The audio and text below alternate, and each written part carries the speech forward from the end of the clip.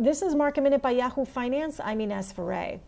The markets have pulled off their lows of the session. 2.6 million individuals applied for first-time unemployment last week, bringing the total tally over the last 2 months to 36.5 million individuals. NVIDIA launched its new chip today with AI capabilities up to 20 times faster than the previous chip. NVIDIA received a price target increase from Wedbush ahead of the unveiling. Also, the company finally closed its Mellanox acquisition.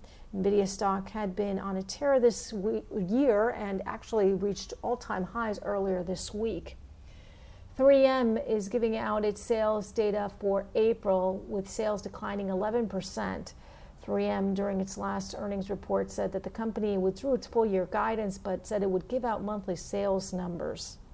And Wix.com, which helps small businesses manage websites, says that its revenue grew 24% last quarter year over year. As businesses have been shifting their operations online, demand boomed at the beginning of April, says the company, and Wix.com has increased its guidance for the current quarter. For more Market Minute news, head to yahoofinance.com.